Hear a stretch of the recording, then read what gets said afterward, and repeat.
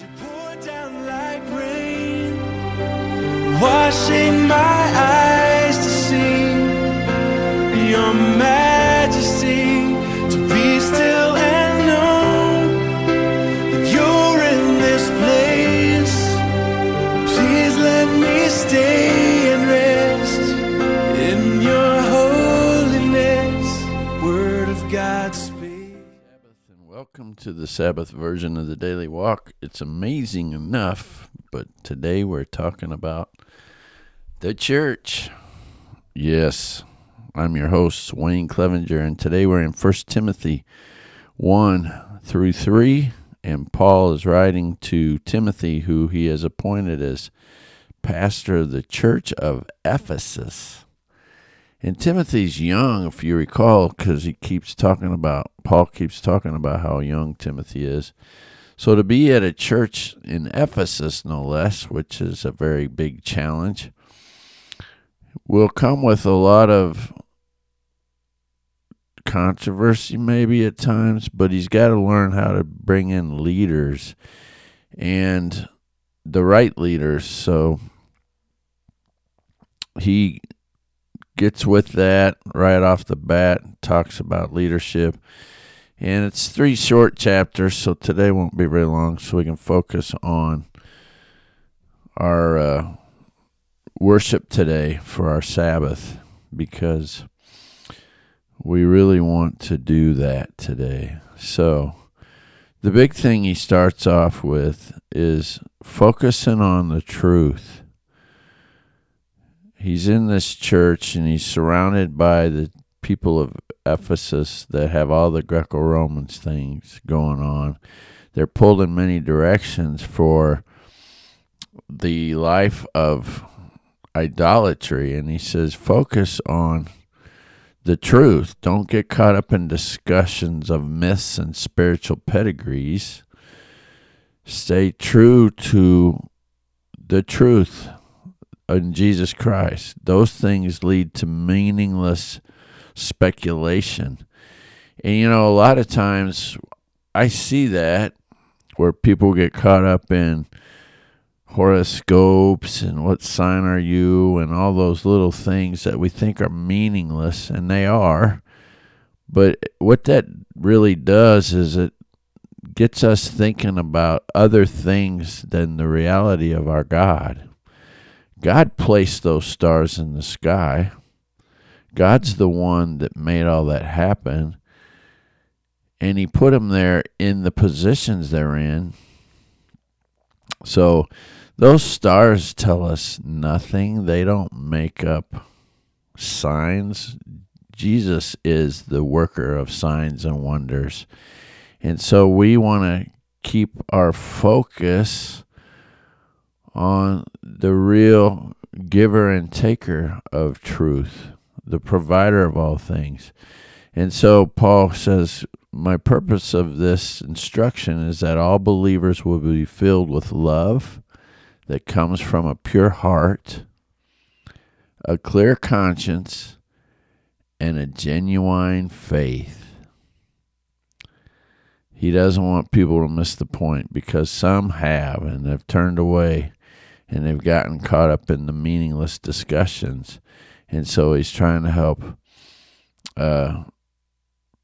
Timothy stay true to his teaching and draw people back.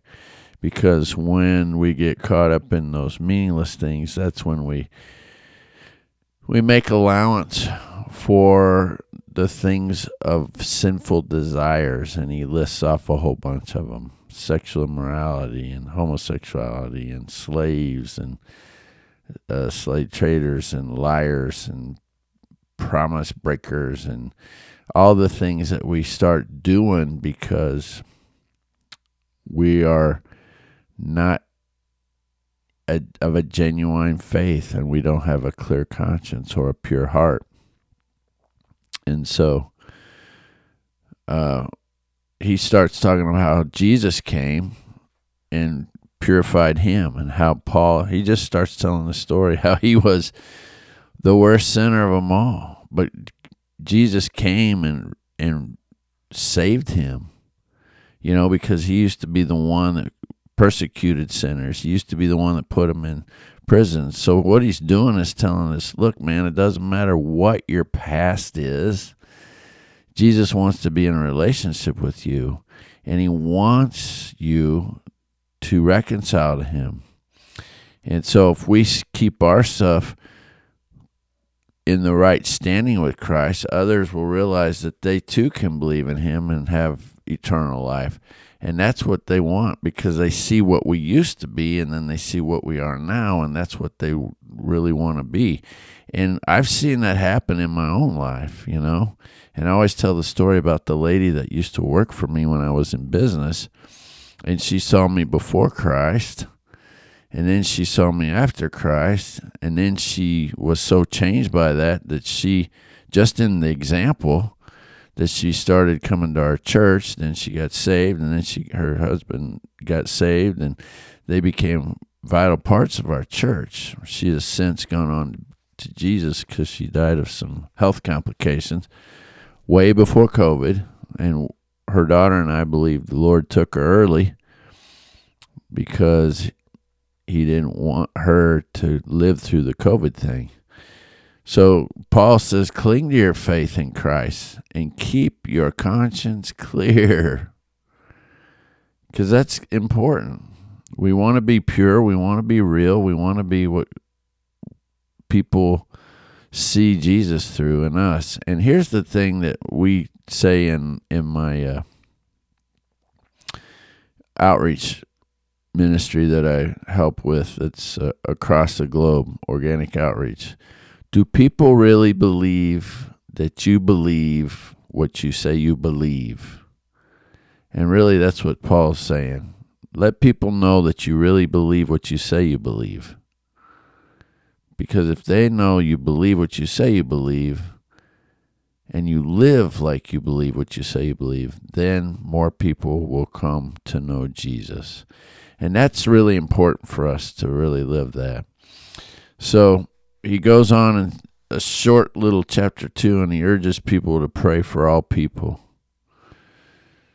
Pray that we can live peacefully and quiet lives marked by godliness and dignity, because this is good and pleases God, our Savior, who wants everyone to be saved and to understand the truth.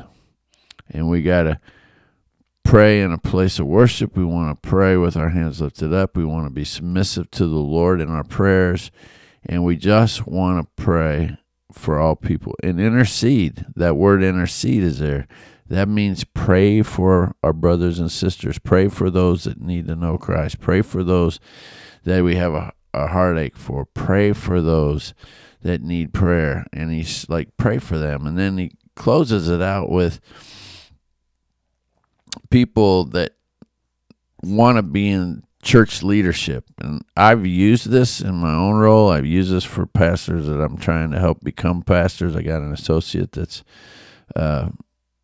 learning to be a pastor right now, and he's doing a fabulous job. Shout out to Andy. And here's something, if you're in ministry, you really need to mark if you're new in ministry. 1 Timothy 3 talks about leadership, and he says, if someone aspires to be a church leader, he desires an honorable position. So, this church leader must be, and Paul's using man, we use men or women now, whose life is above reproach. So they must be exemplary, right? He must be faithful to his wife or spouse. He must exercise self-control, live wisely, and have a good reputation. All that really is important when you're wanting to be a church leader. And depending on what denomination you're a part of, there's different titles for that. But church leadership is what we're talking about. They must enjoy having guests in their homes, so you got to practice hospitality. They must be able to teach. They must not be a heavy drinker or be violent. This is key. They must be gentle, not quarrelsome, and not love money. Because if we love money, how are we going to love people? If we put money before anybody else, then how is that going to help us? If you love money, then you're not going to likely be hospitable, because you're not going to want to spend the money on people. I know people like that. They won't do anything for anyone else because it's going to come out of their pocketbook, and so they don't do that. So they must manage their own families well, having children who respect and obey them. So our families we have to manage our families well, and our children have to be respectable to us and to others. Because families that aren't in control, so to speak, that have a lot of issues, that are always out of control, where there's a lot of infighting and a lot of outfighting, where there's issues always being dealt with. If we can't control things in our own house, how are we going to control things for another house, is basically what he's saying. And Paul goes on and says, a church leader must not be a new believer, because he might become proud and the devil would cause him to fall. This is a huge statement. I've seen this in places where people get saved and then they want to be in leadership right off the bat. And when they get in leadership, they literally do get puffed up. And then they start wanting to make decisions that aren't really theirs to be made. And they start doing things that really weren't theirs to be done. And then when they get corrected, there is a lot of controversy. So we have to get seasoned saints for this, that have been in the church for a while. It's just safekeeping so that others can be apprenticized. We do apprenticeships in everything in the world. We want it so that they learn the right way. Why would we not want to teach leadership in the church so it's done the right way? When we bring people to Jesus, they aren't veterans right off the bat. Even to get sanctified, very rarely does somebody get saved and sanctified in one full blow. That happens. I'm not saying it doesn't, but that's not us. That's through the power of Jesus, the Holy Spirit. That's not of our own accord. And when God does it, it's a way different than when we do it, because when God does it, God doesn't fail.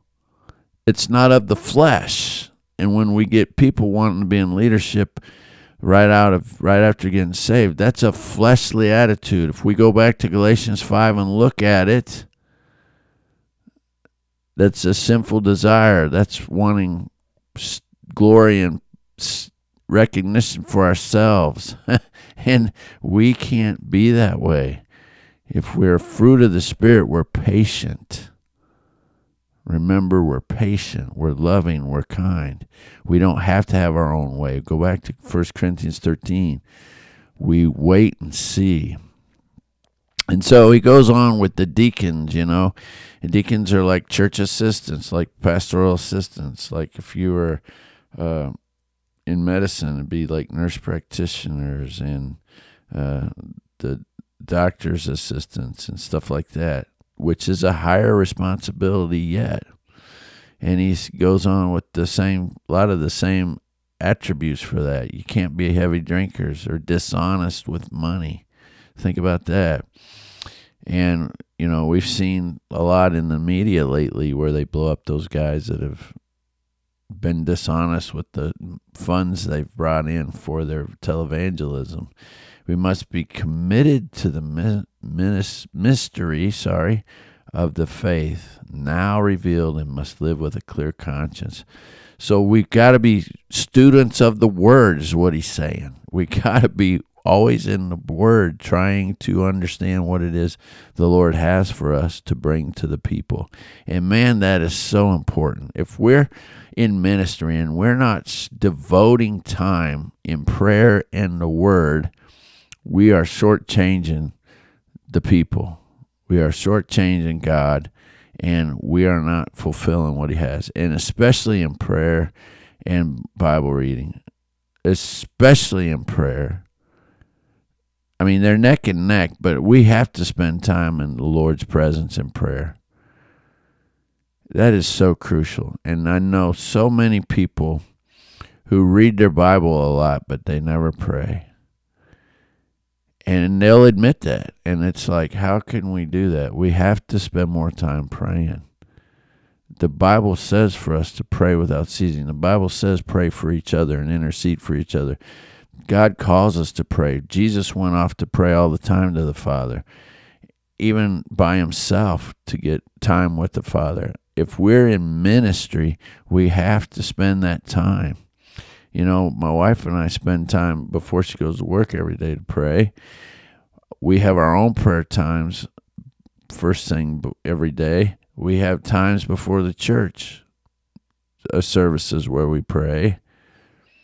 And some people catch that and they'll come in and walk and pray with us. Some people don't. But we're in ministry, so we make that a priority. And so they go with the deacon and they talk about, you know, got to be faithful to your family, you're faithful to your wife, manage your children well, manage your household well. And you just got to be confident in the faith you have in Jesus Christ. So he's given Timothy all these things on what to look for in the leaders of his church. And he's letting them know that, man, this is what we got to have, or it's going to be a rough go for us. And I can vouch for that. So today as we go to church, if we're in leadership, let's look at how we exemplify that. Are we leading with clear conscience and a clear heart? Are we loving everybody like we're supposed to be loving everybody? And if we're in leadership, are we connected? Do we work together with everybody? And if we maybe aren't working together as we should, then let's come to Jesus and say, make me a better leader. And if we can't do that, then maybe it's time to relinquish that role, you know. But God's called us to be loving each other as he loved the Father. Let's be united, not divided on this Sabbath day. And if we have any issues, can we just nail them to the cross and say, Lord, make me better. Let me be yours. Help me to be everything that 1 Timothy 3 talks about in being a better leader for you. Whether you're a church leader right now or you want to be one later, you lead somebody, because you could lead somebody to Jesus. And on this Sabbath day, let's go into our worship service knowing that we want to be leaders for Christ. Have a great day. We'll see you tomorrow. God, speak. Would you pour down like rain, washing my